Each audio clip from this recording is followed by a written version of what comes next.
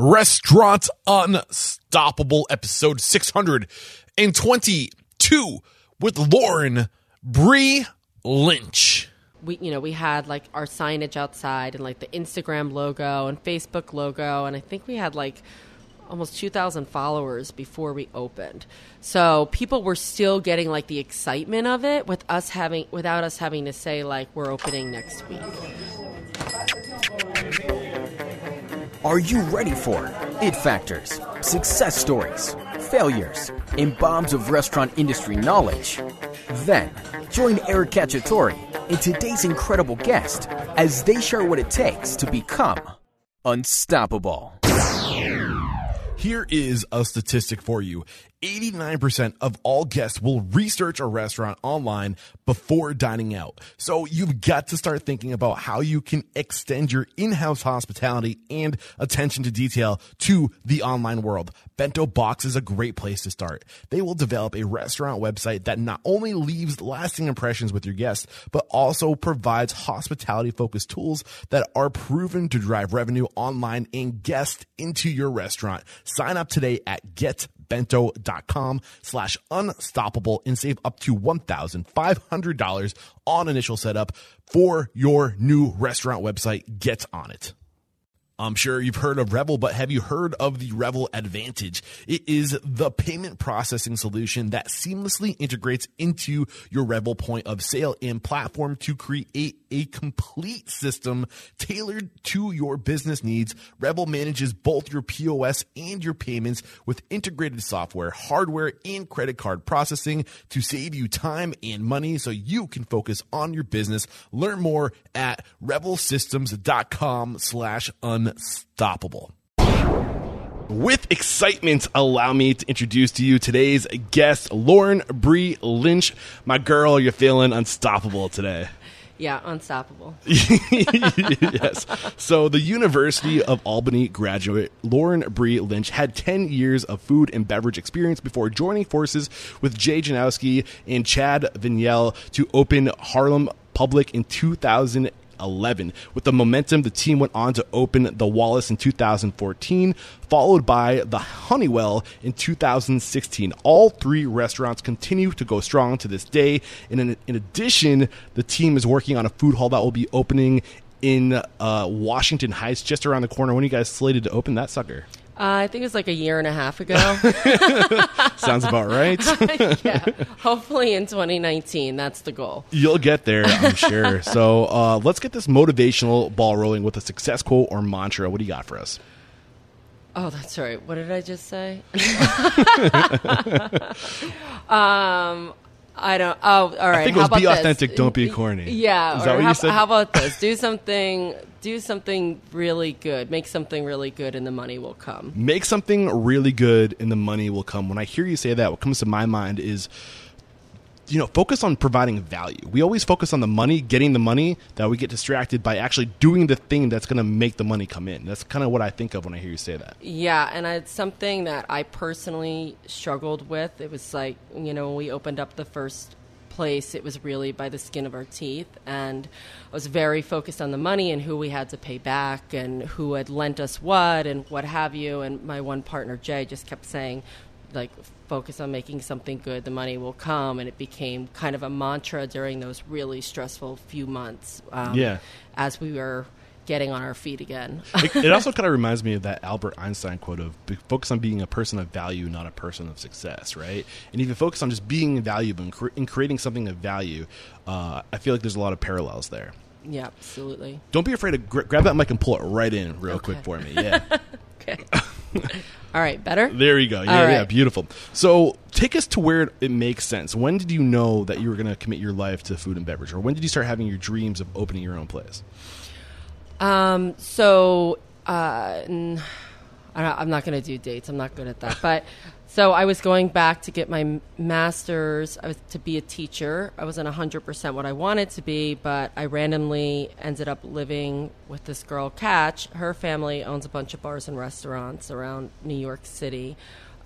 George Keeley was her grandfather, and the Dead Poet, and whatever. So Jay, her boyfriend at the time, her new boyfriend at the time, and I used to hang out all the time. And he's like, we should do this.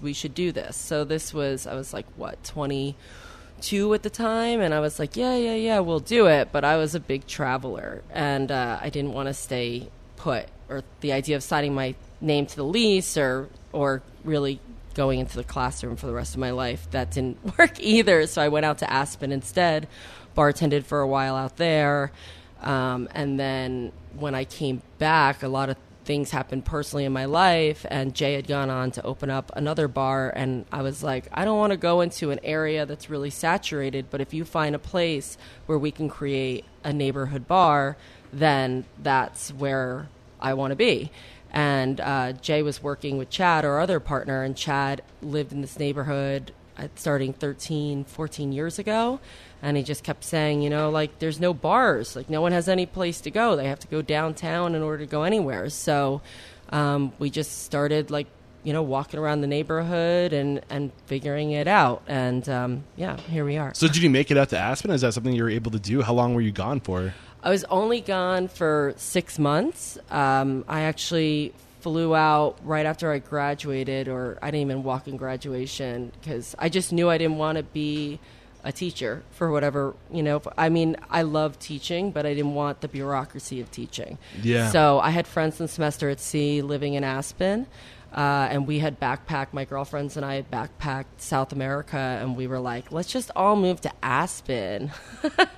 So that's what we did. And we all just, like, with our degrees, we went out and bartended and served and got whatever jobs we could, and just became like ski bums for 6 months. And then we went back, and afterwards, I moved to Boston, and I worked at Wayfair as a buyer for a while. And then I was there for like 5 years. And then after that, I actually had to come home because well, this is all the sad stuff, but my grandparents and my parents got sick at the same time. Oh, man. So I was getting ready to move. I'd been recruited to go into a company out in Arizona. I was getting ready to move there.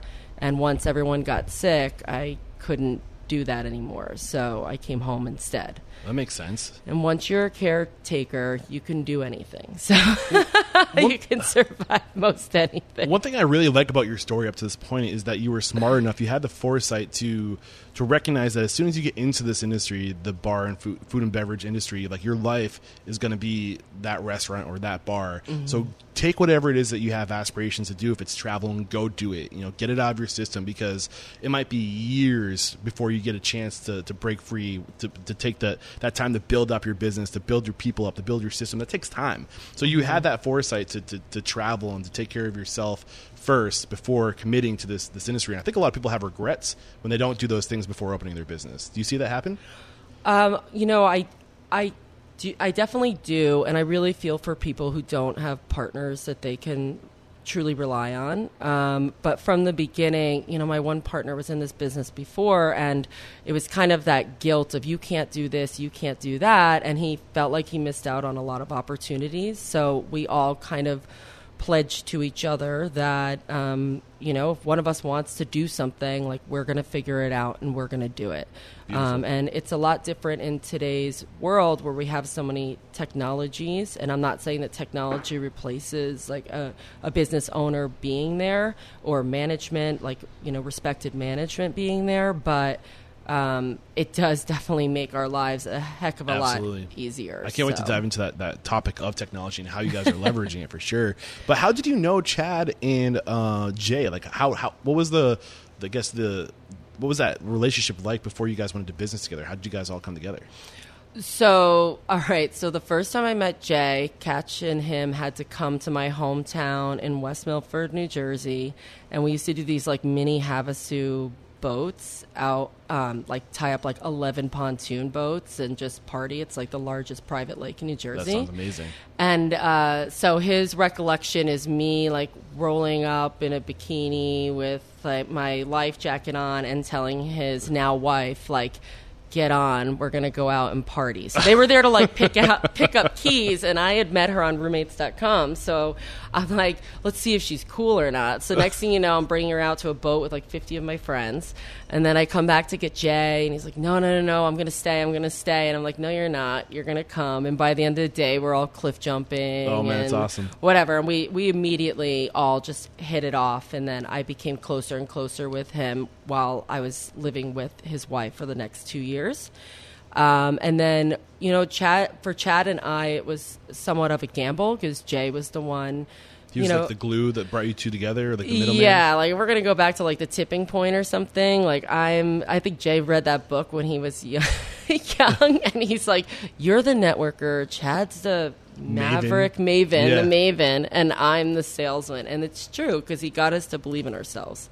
And so Chad was like a very smart person. I knew him for a while before this idea was ever up. And he's a very conscious, thoughtful person. Like he doesn't just, do things. Like he has real theory behind everything he does with food and social media and what have you. He brings a lot to the table. Yeah. A couple of things I really want to highlight. First, go check out The Tipping Point by Malcolm Gladwell if you guys have not read that book or listened to it. It's on audio. Head over to audibletrial.com/unstoppable. Get that sucker for free if you're not using Audible already. But in that book, he highlights knowing who you are, knowing your lane, and identifying other people who have lanes, and then leveraging those relationships to accelerate the process of growth or to make things happen. But just the idea of knowing your lane is so important. Do you want to get into that? Yeah, I mean, I remember all of us before we opened wondering how this was all going to work, because it was all about just like, we just need to get open. Called in like every possible favor we could I come from blue collar, from everybody. And once we were open, it was kind of like who's doing what, but very naturally from what a lot of it was the question of, well, what do you like to do? What do you like to do and what are you good at? So I do a lot of things that I don't like to do. I handle all like the accounting and the lawyers and the insurances and all those make sure our permits are up to date and all that stuff that nobody likes to do. Yeah, I'm like the HR person, which is scary. But anyway, but it's really. I was a teacher before. I like teaching people. I like kind of being the mom figure here. I like creating this kind of family atmosphere we have in our businesses. We have a lot of young people that are new to the city or, and they're looking for a place that they belong. Everyone's just looking for belonging. Mm-hmm. And we create a place where people feel like when they come to work that they belong to this family.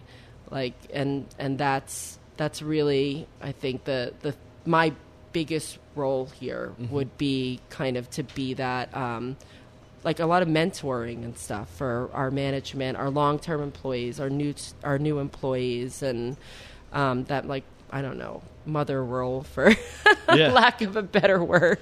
So when you guys started having the conversation, I think you approached them at one point, but I know they had kind of established themselves, right, as restaurateurs before you came into scene. They were on the scene a little bit before you came in. Is that what I heard? Or? Jay had opened a different place before with Catch's family before before Harlem Public opened. Chad started at Burger King. He's been working he went to college and everything for, I think, videography, but he's been in kitchens his whole life. So he worked with Jay at the last place. Okay. But I think Jay just saw like what great potential he had. He was kind of, cutting edge. So he's the cool one of all of us. So was that the charisma? He brings the charisma to the table? Is that what it is? Charismatic? I wouldn't call it charisma. He'd be the one that if I was like, oh, we should post this on social media, he'd be like, no, we shouldn't. So did the original restaurant or was it Jay was operating, is that still around, or did they close that before? No, it's still around. It does really well. They're not part of up there anymore, but it does really well. So take me to the point where the conversation is happening, where now you're on board. He's pulling the team together. What's that look like? Paint that picture for us of you guys, like saying, we're all in this together, let's do it? It's stressful. It's exciting, but it's stressful. I was under an insane amount of stress during all of this. And, the thing is, so both my parents were really sick at the time. Yes. And my mom had lost, in 11 months, my mom lost both her sisters, both her parents, and she and my father were sick. So it was, and then trying to do this on top of it and really wanting like my dad to see it. And then we had investors and they all pulled out. So anyway, my uncle, who is a partner in this too, I actually called him because he's an architect. My parents used to do hotel restoration. My uncle was part of it. It was my grandfather's company.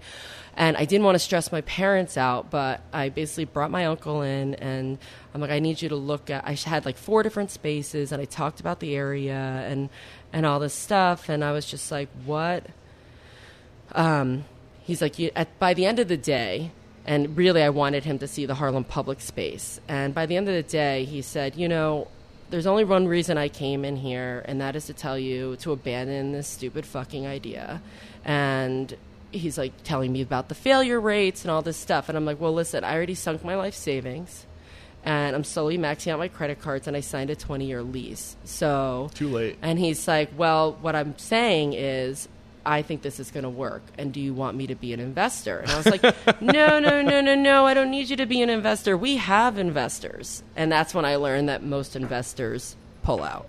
So did he end up investing in you eventually? Yes. So okay. He ended up investing, and once he did, thank goodness, my parents, even though they were in kind of a precarious situation, they were like, we really want to invest. And so when I'm saying the stress of opening up, suddenly, my parents don't have a lot of money. My father's dying, and I don't want to take money from them, but they're insisting, and they want to, I think, a legacy type thing. Mm-hmm. My dad wants to know that he's going to be part of this and what have you. So it was really, really stressful. How much do you have to raise? Reflecting back, can you think of the number? All right, we'll put this. So Harlem Public, we built Harlem Public in less than $300,000.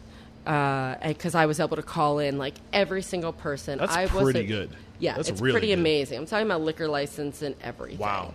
And we also had amazing help from our landlord. We were very lucky that we didn't have one of these blood-sucking landlords from New York City. We had people that really supported us, and we still have a close relationship with them. But when this place was built, while we were all bartending, working the kitchen, managing, what have you, and could no longer call in every favor, I think this place costs $750 to build. Okay. So that's the difference. And then the third place, the same thing. It was $700,000. So what's the lesson there? I mean, the lesson is, I don't know. Well, the first restaurant, it's make it affordable, right? You don't want to get into a situation that will get away from you. I think far too often people don't really take the time. I mean, you have once you're an established restaurateur, but if this is your first thing you're going into, I didn't sit there and look at, what are our projections? How many people, how much business can we really do, or really evaluate how other places, we had no other places that were similar to this in the neighborhood that we could go off of. So it was really a shot in the dark for a lot of things. We had no idea of how to project what our numbers would be. We were very fortunate. We were super naive, but it worked out really, really well for us. So it is luck, but as you can continue, if you want to continue building restaurants, and you have to mitigate risk. You have to see what is the best deal for your restaurant group at that time, because suddenly it goes from no one believing in you and investors pulling out to everybody wanting to invest and everybody wanting you to be in their building, in their space. And it takes up a lot of time. And that's me. I spent a lot of time talking to different brokers and building owners, and we have to walk away from some ideas that I'm really passionate about, but I have to be honest. It could bury us. Yeah. How would it bury you? I mean, financially, like we won an RFP, so like a proposal to go into parks and be one of their, but it could have cost, like once I brought in structural engineers and everything, it could have cost almost $2 million for this space to be built. And then I start talking to all the other vendors business owners that are along the Hudson in these parks, and what do they truly make in 6 months? And then I had someone offer me $500,000, and I'm like, to go into that. And I was like, this is someone I care about. I'm not taking their money until I really see how long it would take for me to pay them back and what it would be worth it. And that's what I did. I put it all together and said, if we're lucky, we'll make this much, which means your money won't be paid back for 6 years. And this, and it's just not, it just became not worth it. Yeah. So you said you put down, your own cash, you all of your savings plus credit cards. How much did you need to come up with after you had invested all of your money and your partners put in their share too? Well, I mean, I was working as a teacher, and then I didn't have like a crazy amount of savings to begin with, but I think basically it was like the three of us put in $100,000, and then each of our investors put in $100,000, and all banks said no. And all banks said no. How many banks did you go to? 3. But I mean, you got to get scrappy. I mean, you got to get creative. You got to go to people. How was it that you got those 3 investors? Because you had 2, was it 3? It's just my parents. Oh, just your parents? And my uncle. It's just family and us believing in ourselves. The power of having good people in your corner, I think. I do a lot for a lot of people throughout my life, and including, at this time, like I came home to care for my grandparents for a year while my parents were sick, and to like drive them to chemo and everything. So like, they know that I'm a person that's not going to like take money lightly, that it's I'm going to do everything that I can, and we're all like that. So there's no like option of it failing. The power of karma, right? Yeah. So we're going to take a quick break to thank our sponsors. We'll be right back to dive into how you guys did it. So this probably does not come as a surprise to you, but as you can imagine, I look at a lot of restaurant websites because I'm constantly researching my next guest, successful restaurateurs, and you'd be surprised how many of those people have bento box websites. I mean, I almost know instantly when looking at these websites because they're always so stunning, and they always check every box. Everything that a good restaurant website should have, these websites have them, and it's because they're going to Bento Box to get the work done. And not only will Bento Box leave a lasting impression with your guests, but Bento Box websites come with hospitality-focused tools that are proven to drive revenue online. With Bento Box, you can easily update menus, promote events, share press, sell gift cards, take catering orders, and book private events directly from your website. Bento Box puts you in control so you can focus on what matters most, your restaurant. Bring your restaurant's hospitality online with Bento Box by signing up today at getbento.com/unstoppable and save up to $1,500 on initial setup for your new restaurant website. All right, we're back, and let's dive into how you actually pulled it off. You raised the money. Now it's time to open. What's that process look like? Well, I mean, we were like halfway through building the bar when the investors pulled out. So oh man, we didn't raise the money and then do it. Wait, your investors were your parents and your family, no, right? The original investors. Gotcha. Yeah, at first I didn't think. So then we had to come back around, even though the whole time they'd been saying like we'll help. We had to come back around and be like, actually, our investments that we said we had don't exist anymore.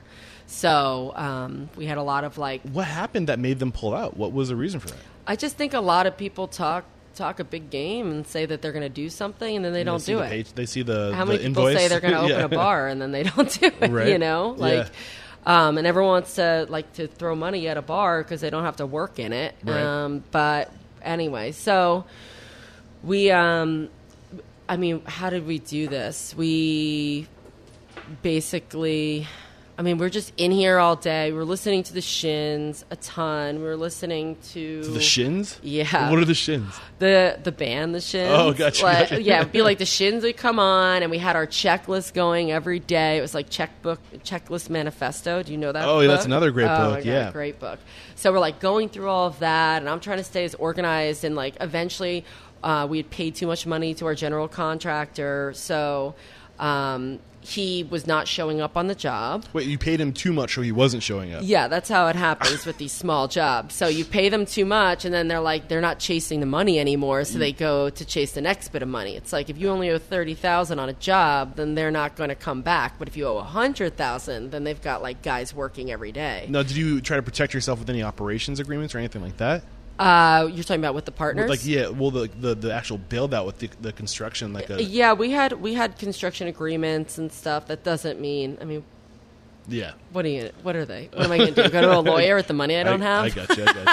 Yeah. But no, I think so. That's when at one point I had one of my best friend from high school. His father was living. I lived above the bar at the time. His father was staying with me too. His mother was staying with me. I had like 10 of my best guy friends from high school in here putting together walk-ins, that's awesome. building like lights and shelves, and my cousin, like everybody, like my cousin came, he poured the bar, he finished the floor. It was like it didn't matter who, it didn't matter anything with general contractor. It just had to get built. So the general contractor kind of like took off on you guys.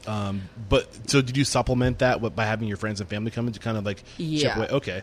Yeah. We just couldn't afford to wait anymore. No, it's I like, hear you. I'll be there next week.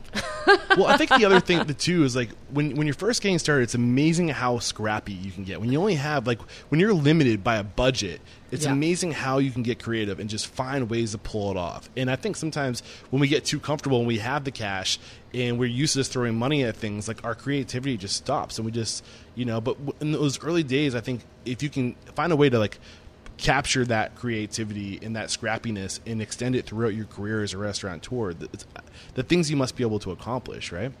I mean, it goes both ways, right? Because you can sit there,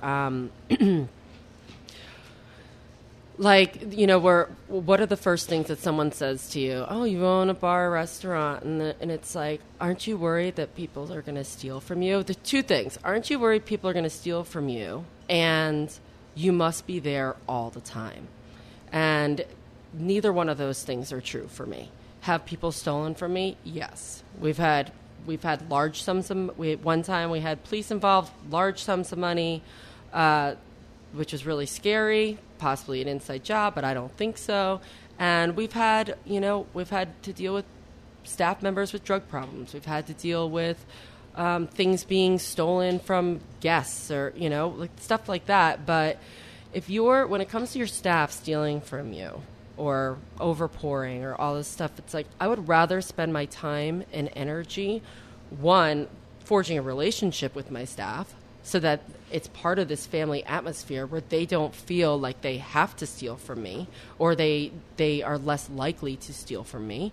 Or two, it's putting in controls that aren't subjective to make sure that it's not happening. It's like it's some of these technologies that I'm sure we'll get into eventually that you're able to track, like from the POS system to the inventory. Like things get very granular in this day and age. So I just think that more time, while it's super important to always getting more than one quote and always like kind of checking the guys that you use all the time to, that's one thing. Someone can undercut you completely and be the cheapest person out there, but they're cleaning your tier and your Ansel system and your hood and everything like shit.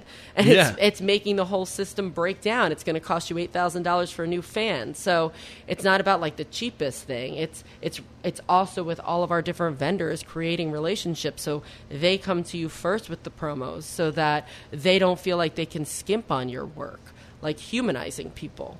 So I'm taking some notes. You're dropping some really great stuff that I want to dive into. But before we get too far away from something that you mentioned earlier, the checklist manifesto, the power of using a checklist, can you share any tips or tricks on how to leverage checklists and the power of checklists, things that you pull from that book?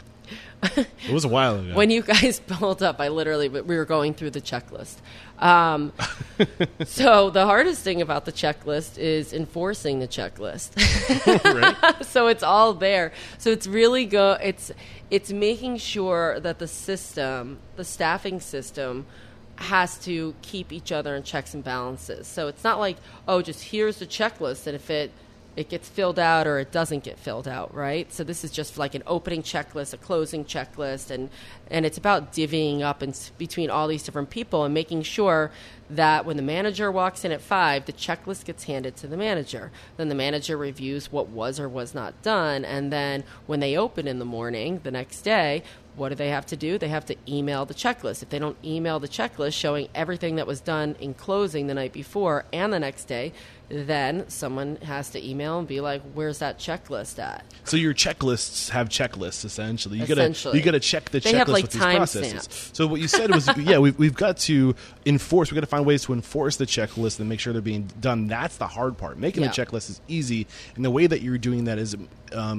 when the checklist is finished, there's a call to action to email the checklist. And then if you don't get that email, what's your cue from there? Is that when you call by, like, say, whatever time, by this time, if I don't get the checklist, that's my cue to make sure that they didn't miss anything, or what goes on? Yeah, I mean, it's not me at this point, but it's basically the next day's manager. So it always falls to whoever's managing that night. So the next day's manager is like, oh, wait, I haven't seen that checklist yet. So they hit up the day staff, and they're like, hey, I'm going to need to see that checklist when I get in. It wasn't emailed in yet. Yeah. So, and it's a really good thing to put that on that day's manager. We have several managers, because otherwise it's like, all right, somebody did something wrong and needs to be written up. Well, the next time that person works is when that's happening, and who manages that night. So they're in charge of that, rather than someone having to be the heavy all the time, things feeling subjective or it all falling to, one person. It's like, no, like this, you did this. We're acknowledging it here together, and we're moving on. But it's not. Yeah, it's because I used to be the enforcer all the time, and it sucks. Yeah. So that was right? my plan.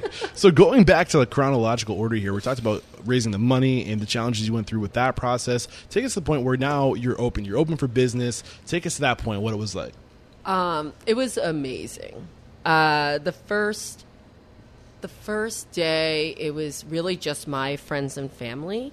Chad's from Cleveland, and Jay's family is like, out in Long Island. But Jay has had the most experience. Jay and Chad did at that time, so they basically worked it, and I was kind of the front of house person and it just felt so good to finally have people in there and the place clean and what have you. And then the next day... So this was your soft opening. This is our soft opening. Although some of our regulars to this day are still like, I'm like an honorary Lynch. I sneaked in.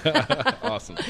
But anyway, so then the next day we all kind of woke up, and it was Sunday, and there's football going on. And I get a call because apparently my cell phone was our business number on something, and they're like, are you playing the Raiders game? I'm like, who is this? And no, so I'm working. I'm like, I'm sleeping. So I called my partners, and I'm just like, you want to open today? And they're like, yeah, let's just open. So that's what we did. It was $5 cash, everything.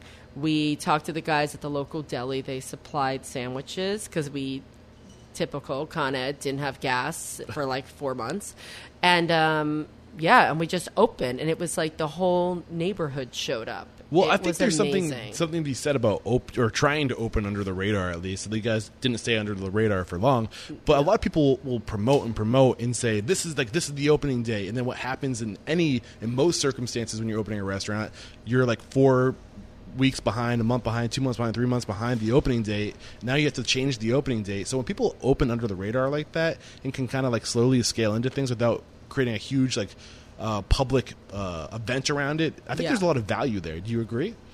Yeah, we were never doing that, and we were never going to do that because the thing just kept shifting and shifting. And to be honest, now at the time it meant a lot to me because my dad passed away right before we opened.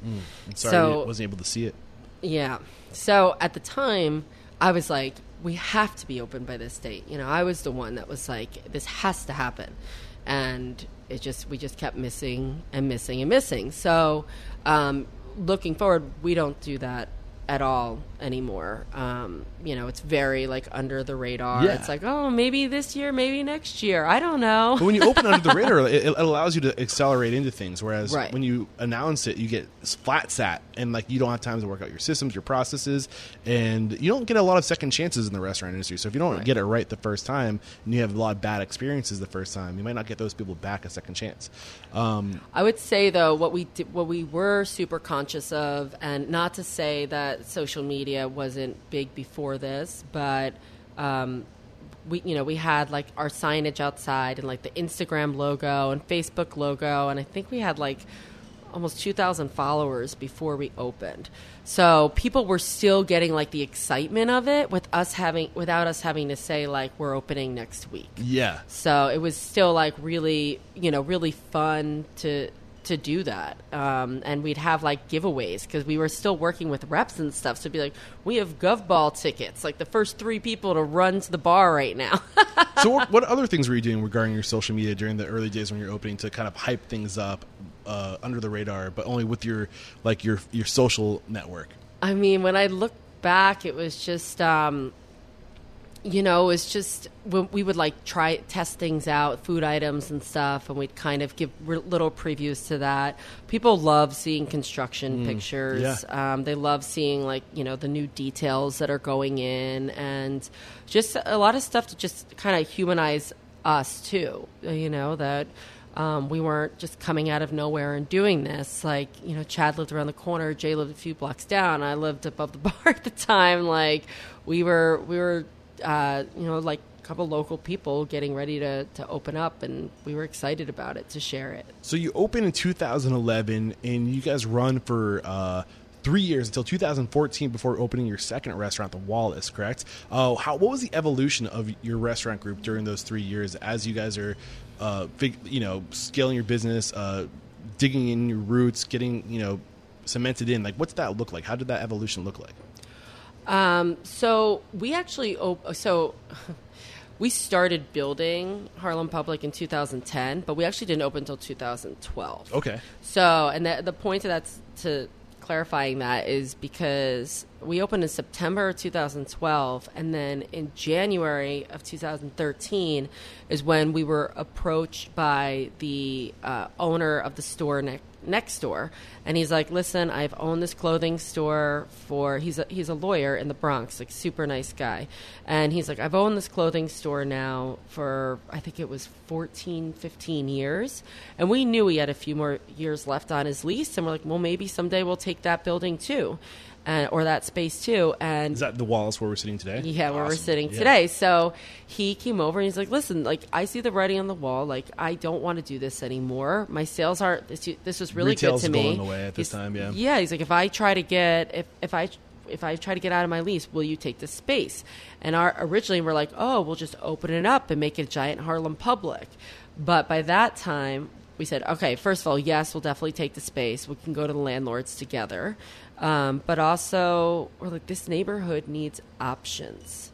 So there's some amazing, like, you have the Tamale Ladies, you have amazing Mexican spot, San Pedro Taqueria, that's still there. It's actually expanded. You have all these amazing Dominican places, but there wasn't like a bar scene where this neighborhood used to be a crazy bar scene before like drugs really hit in Harlem, sadly. But there was like 3 to 4 bars on every block. Like longtime residents tell you about all these different bars. It's crazy. So we're like, Harlem Public was getting a lot of food sales. Chad did an amazing job with the menu. We had to kind of bend a little bit. Our tagline, "This is a bar, here is our food," seemed a little... So we're like, let's open like a bar instead. So that's where At the Wallace was born. And those were really fun days because we'd have to work next door. We were all still working next door. And then we'd come over here and keep working. And like next door, when we opened Harlem Public, we agonized over every little detail and oftentimes fought over the shade of blue on the front of the bar or something like that. And over here, it was like, all right, we split it up in like three spaces. It's like, you design the front, you design the middle, you design the back. Because at the end of the day, it's the service, the food, and the drink.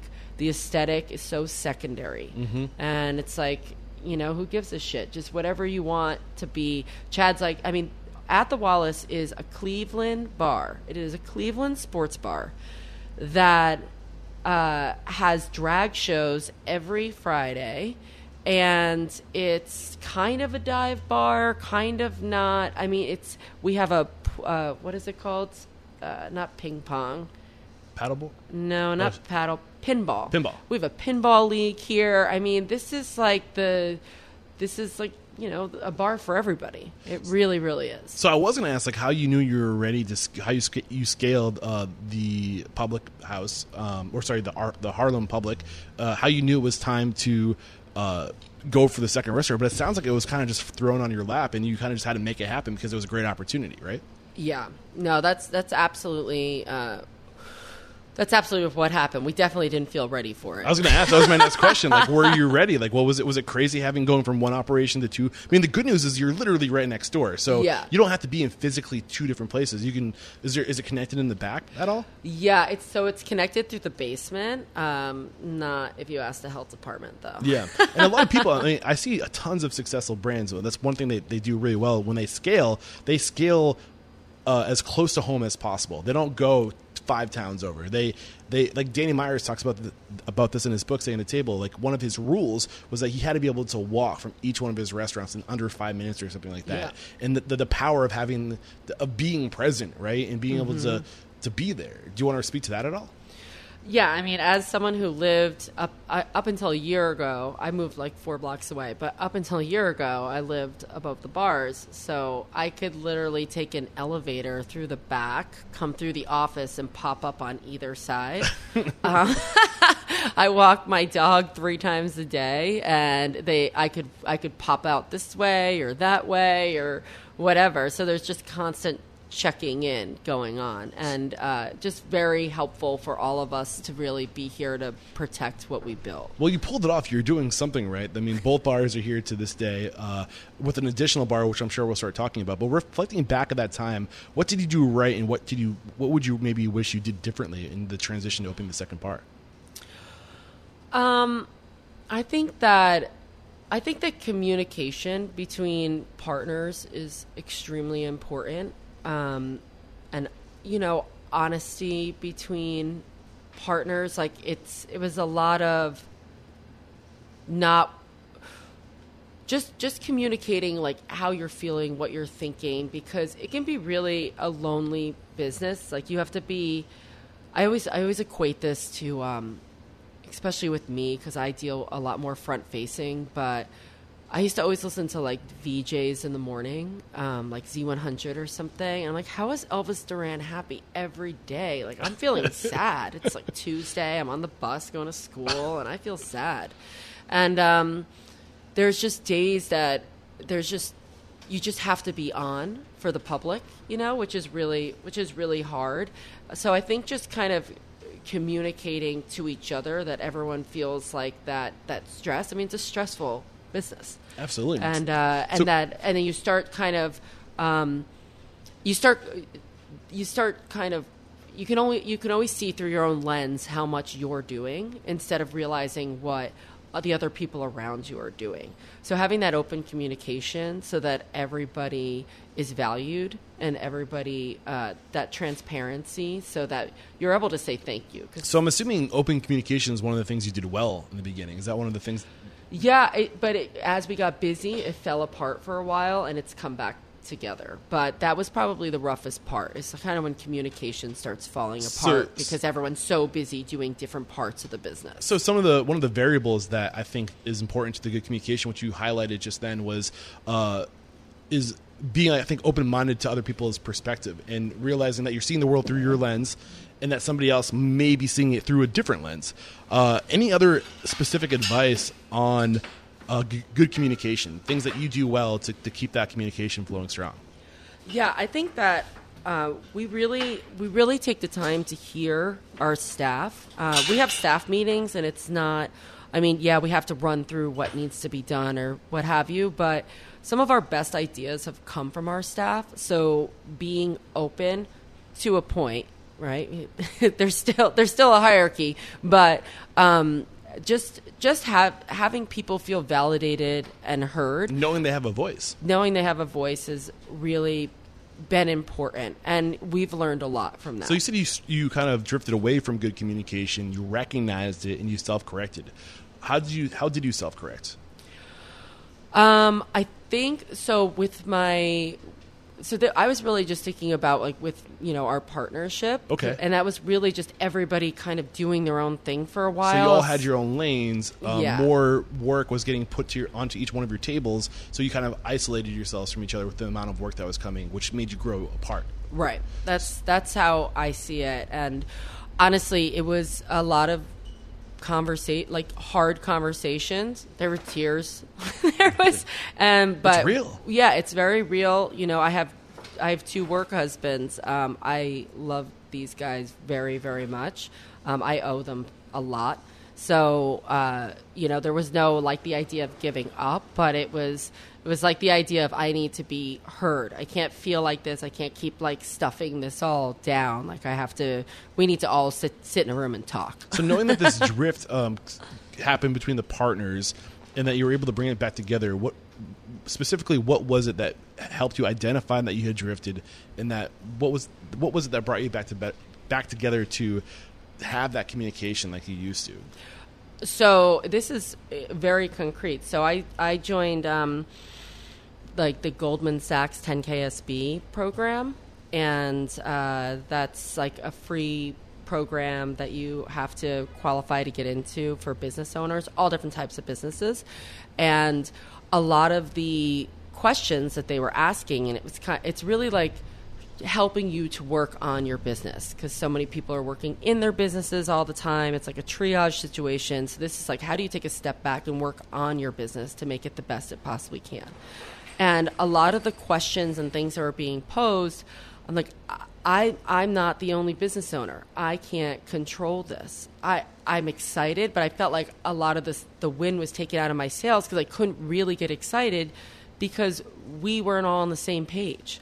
And we hadn't been. We'd been, and so I'm like, I don't even know where they want to be in 5 years. I don't know, these bigger questions that I'm asking myself, and I don't know what their answers are because we're not connecting like we were. And at that point, I was like, we need to have direct, honest conversations about where are we going? Yeah, where are we going? Where do we see ourselves? So that was really a catalyst for all of it. That is huge. I want to put emphasis on there is recognizing that if you have partners, you all need to have the same vision, the same mission, and the same, you got to be pulling in the same direction, because of what happens if you start getting different ideas and you have different opinions of what the future is going to look like. You start pulling in different directions and you only get further apart, right? But if everybody's on the same page with the same vision, the same mission, and everyone's pulling in the same direction, you can go so much further. So is that what you did? You just kind of had that sit down, here's where we are, where are we going? Let's all be on the same page. Is that what it looked like? Yeah, I mean, it was really therapeutic and good, because this was also in the midst of the Honeywell being built. So it was kind of, we needed to get on the same page for that too. So it was just, it was just a lot of stress going on all at once, and it was good to just finally clear the air and have those real life conversations. So two things that you mentioned early in today's conversation was, one, you talked a little bit about keeping your people from stealing from you, and then you also talked about how you're not here all the time. I want to get into those two things. Diving back into how you keep people from stealing from you and creating that culture, right? It starts with the culture. Get into how you create that culture where you don't have to worry about people stealing from you all the time. I want to be very clear. I'm not I'm not an idiot. I know what happens. Right. Okay. We have a lot of industry people here. I know I know where I get hooked up, where I go, and everything like that. But with that said, I would rather I would rather focus on, like, you know, we give them the freedom to do buybacks and to, you know, like I have a local coffee shop. I don't pay for coffee ever. That is a deal that I have with the owners there. But what happens? Instead, I take that money and I put it towards the employees. The employees are feeling well taken care of, then they don't feel inclined to be stealing.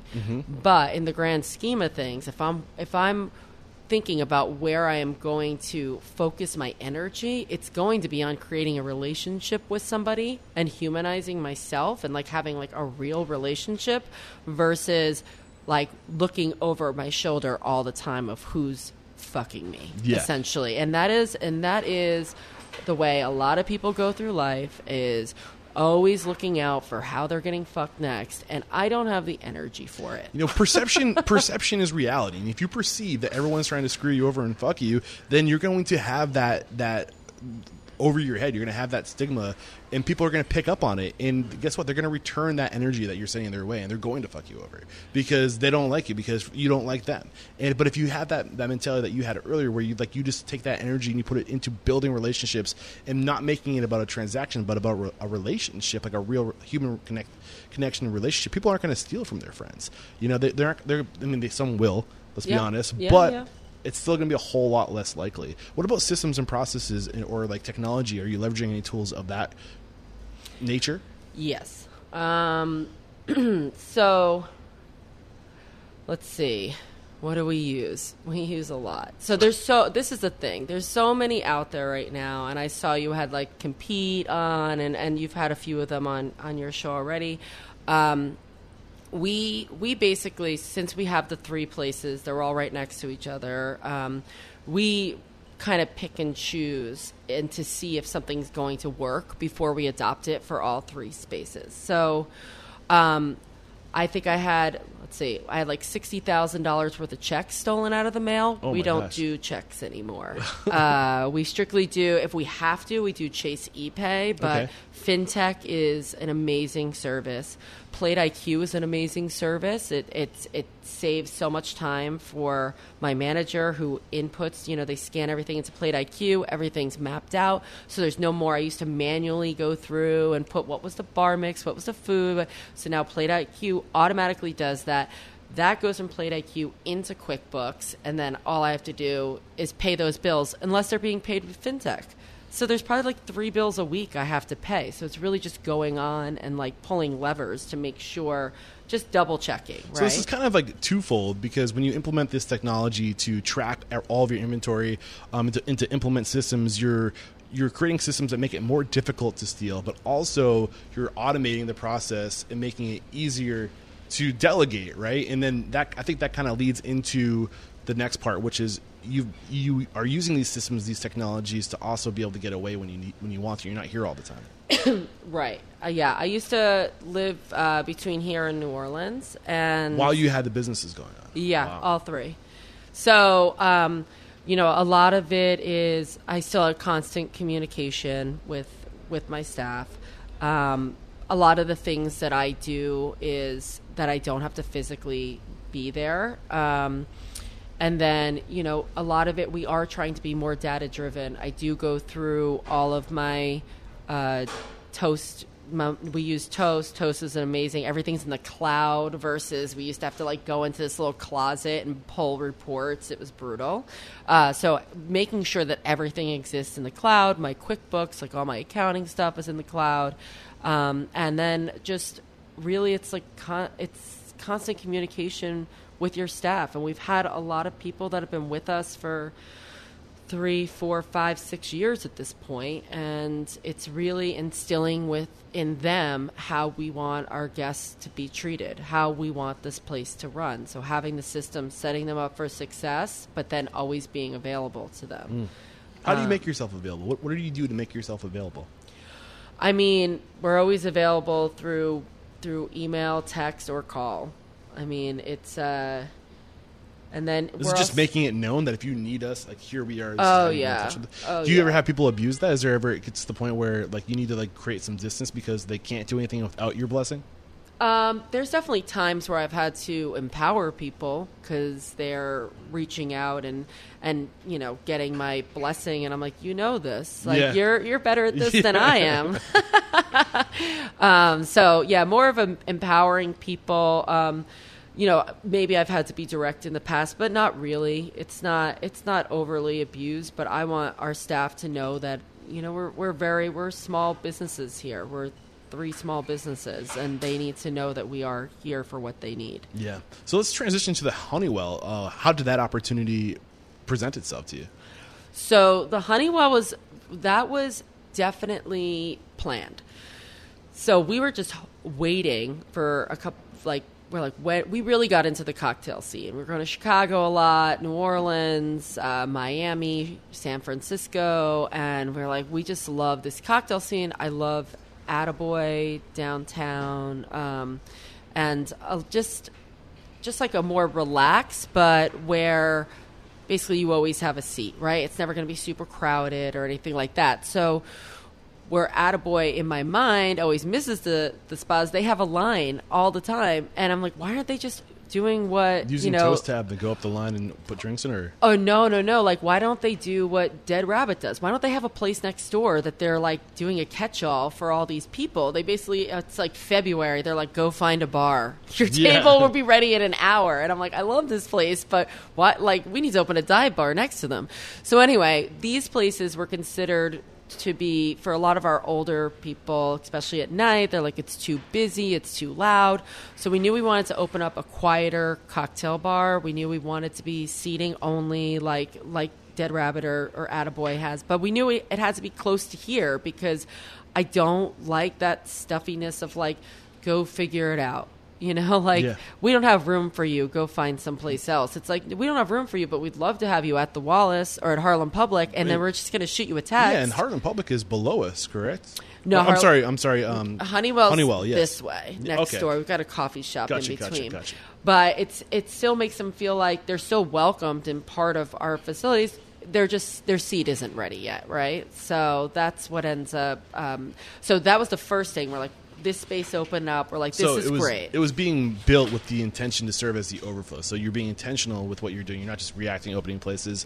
Right. With 2 restaurants underneath your belt, how did you do this differently? What lessons did you learn going to your 3rd restaurant that you implemented, and did it have a positive impact? Well, we definitely had a lot more time on our hands when it came to, we weren't working the hours at that point at Harlem Public. So being able to more closely watch the build out was important. It was pretty painstaking. Like, once we decided to go with, like, you haven't seen it yet, but once we decided to go with a retro look, like, it was all about the business model first and how that's going to work. How many turns can we do in a night? What do we think the ticket average is going to be for a cocktail bar? What is this neighborhood ready to spend up here? Things like that. Those questions had to be answered first. And once we decided to dig in, it was like, why don't we do something more retro in feel? And we didn't want to be like too kitschy, but it's pretty retro. So what about like operations, as far as how you guys staffed it in the operations and the whole process of like gearing up to be in business? Any lessons in that regard? Yeah, I mean, we had a long-term employee at that point who's pretty well known in the cocktail world in New York, especially, Marcio. And he was willing to come on board and kind of run the whole thing. Because this is the thing, like, I'm not good at making cocktails unless it's a vodka soda. I enjoy drinking them, but that is not my forte. So we knew, and that was a big thing too, because we knew that this was out of all 3 of our wheelhouses. Okay, we were dealing with an electric kitchen. We had no way of doing a gas kitchen, so my partner Chad had to figure out an electric menu that matched the level of cocktail that we were producing. And then I just don't know really how to make cocktails. It's fascinating, but I don't really care. Yeah. So I just needed somebody that really got it and it's really passionate about it, and that is Marcio. And He's amazing. You got to create opportunities for your people. I mean, because these rock stars, if you don't create a lot of people say if you don't create the opportunity for them, they're going to go someplace else. They're going to create their own opportunities. So, I mean, was it a little nerve-wracking, a little scary to know that this person has all the skills that that restaurant needs to make it successful? Because you just admitted that this wasn't your lane. The cocktails weren't your lane. Like, this type of restaurant's not your lane. To put that much, I guess, all this the riding on one individual who is an employee, not a partner, was that a little scary? Yeah, it's definitely scary, and that's being changed at this point. So, but what do you mean it's being changed? like he's being brought in as a partner. Awesome! So, I love hearing stuff like that. Yeah, that's great. Once we get done paying back the loans, awesome. I'm like, you want this debt? But anyway, no, that's going really well. It took a longer time to get its legs and everything, but no, absolutely, and I think that I am somebody who very much, I have no problem telling somebody that I don't know what I'm doing or that I'm confused about something or what have you. What's the value in that, in admitting when you don't know or you don't understand something? Why is that you so get to valuable? learn, because then you will know. Yeah, and sometimes people might be holding back because they don't want to offend you, but if you just admit your ignorance on something, then you can put the right person in place, right? You can it's that communication that we talked about earlier, being open and honest, and the speed of honesty and openness is so powerful. Yeah, no, it's really, and also something, this is, I read a lot of Brene Brown. I don't know if you do, but something that she says, it's like a not threatening thing when it comes to like hard conversations, is just the story I'm telling myself is. So when you're having like a tough conversation, it's like the story I'm telling myself is that you don't really care about this business, or like something along those lines. So it's not just accusatory. And I think that I think that's one of the biggest things that being a teacher before this has helped, because in this industry, while it's changing, it's very often like, oh, you suck, you're out, next person. There's 5 other people ready to take your job. And that was never how we handled things. It was all about, teaching and belonging and giving people second chances. And has it burned us? Yes, absolutely. Has it served you? Has it served us? Yes. Yes. A lot. Do you think it's served you more than it's hurt you? Yes, absolutely. I also think that, what's the question?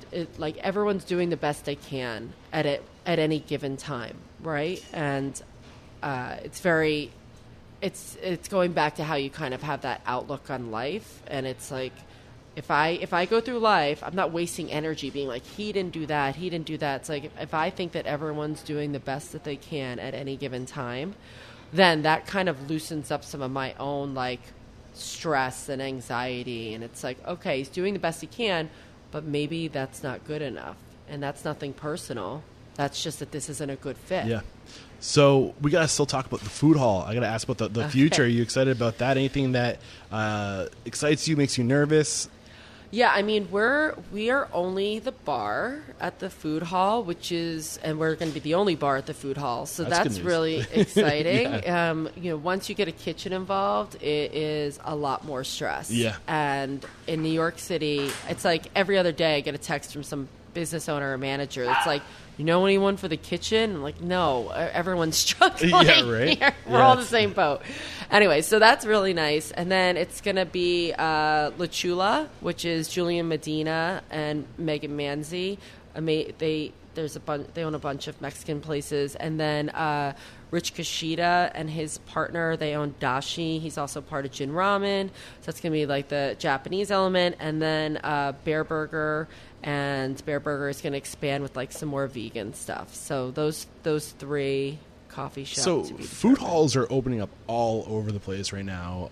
Any advice, anything that you didn't consider, anything that you learned in this process of being a part of a food hall? It's been a lot. It's been a real... We take control of a lot of things. We take control of everything. So it's been It's been amazing to be with such great operators that I have a lot of respect for, and kind of learning a lot and we're all very much on the same page, but definitely, there's a lot more compromise involved, and it's for the good of the food hall. One rock star is not going to make a food hall survive.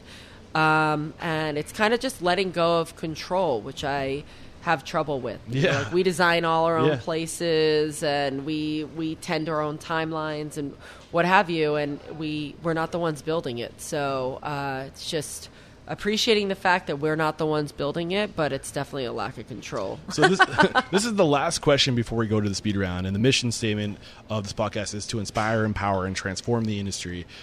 So how have you transformed since 2010 when you were committed to opening your first restaurant to who you are today with 3 restaurants and the food hall on the horizon? How have you transformed? I'd say I have a lot more confidence.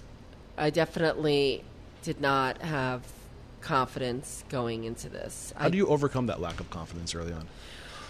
So, like I said before, I was a caretaker, and my mantra would be at that point in time, like, it's not life and death. It's not life and death.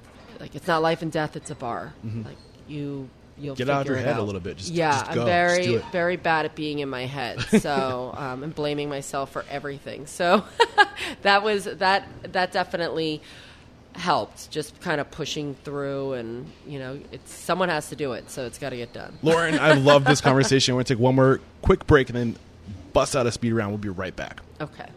So Revel Systems is a complete POS built to help grow your expanding business. I stand by Revel, and I can tell you why it's so great, but I'd rather get my man Colton Schultz, who's with Grain Junction Subs in the Craft Cave, to tell you why he loves Revel. We have been working with Revel for several years, who has partnered with us to streamline our operations. We have implemented delivery management, employee management, sales reporting, kitchen display screens, and so much more. We also utilize mobile order takers and kitchen display systems that are extremely customizable. Nice. So if there's just one thing that you love the most about Revel Systems, what would it be? It's definitely their vast reporting abilities on the back end. We utilize a lot of the reports such as speed of service, taxes, sales reports, labor reports. It's all there to help you run your business. Beautiful, guys. And if you're listening to this, Revel works with businesses that are looking to implement cutting-edge technology that helps increase revenue, improve efficiencies, and enhance experience of their employees and their customers. To learn more, head over to revelsystems.com/unstoppable.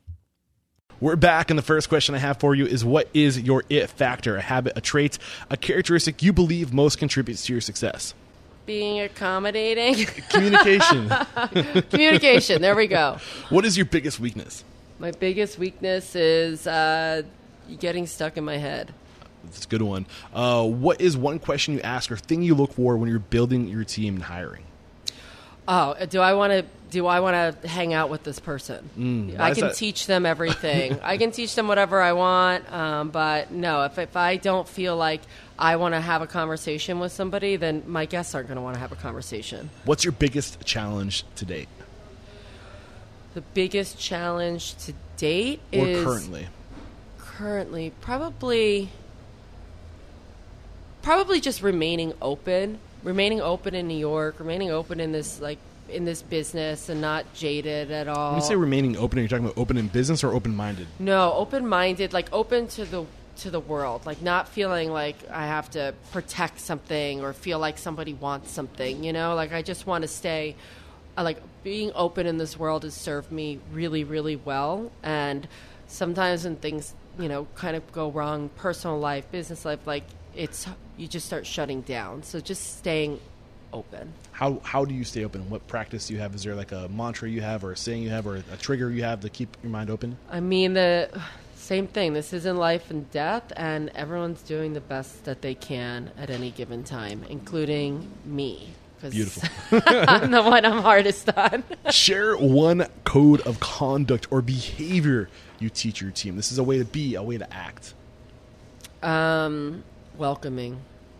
Everyone's welcome. What is one uncommon standard of service you teach your team? This is a way to go above and beyond what's expected from you. I mean, in this day, and like asking someone how they're doing. It's just, you're not there to just jot down an order. You're there to engage with guests. So You already dropped a couple great books on us, but what is one book that you recommend to make us a better person or restaurant owner? Brene Brown, Daring Greatly. I'm pretty sure Renee Brown's on Audible, so head over to audibletrial.com/unstoppable. Get that book for free if you're not already listening to audiobooks. Do you listen to audiobooks? Yeah. Has it changed? It's a game changer for me. Yeah. Especially in the restaurant industry. Who has the time to sit down and read? Well, I also listen to a lot of podcasts. What's your favorite podcast to listen to? Oh God, I'm like really bad with crime podcasts. Awesome. What is one thing you feel restaurateurs don't do well enough or often enough? I just think it's not humanizing staff, and I think not checking in with staff and seeing, because oftentimes bad behaviors that are exhibited are rooted someplace entirely different. What is one piece of technology you've adopted within your four walls that has had a huge impact on operations, communications, efficiency, anything along those lines? The newest one I love is BevSpot. BevSpot. And what is BevSpot? BevSpot is inventory, but it also ties in your sales. So basically you can see variances between what's being sold and where the inventory is going, and you can see, where your leaders are and if you can, what's the most profitable and what have you. So it helps you to make tweaks. And what's the biggest impact that's had on your business?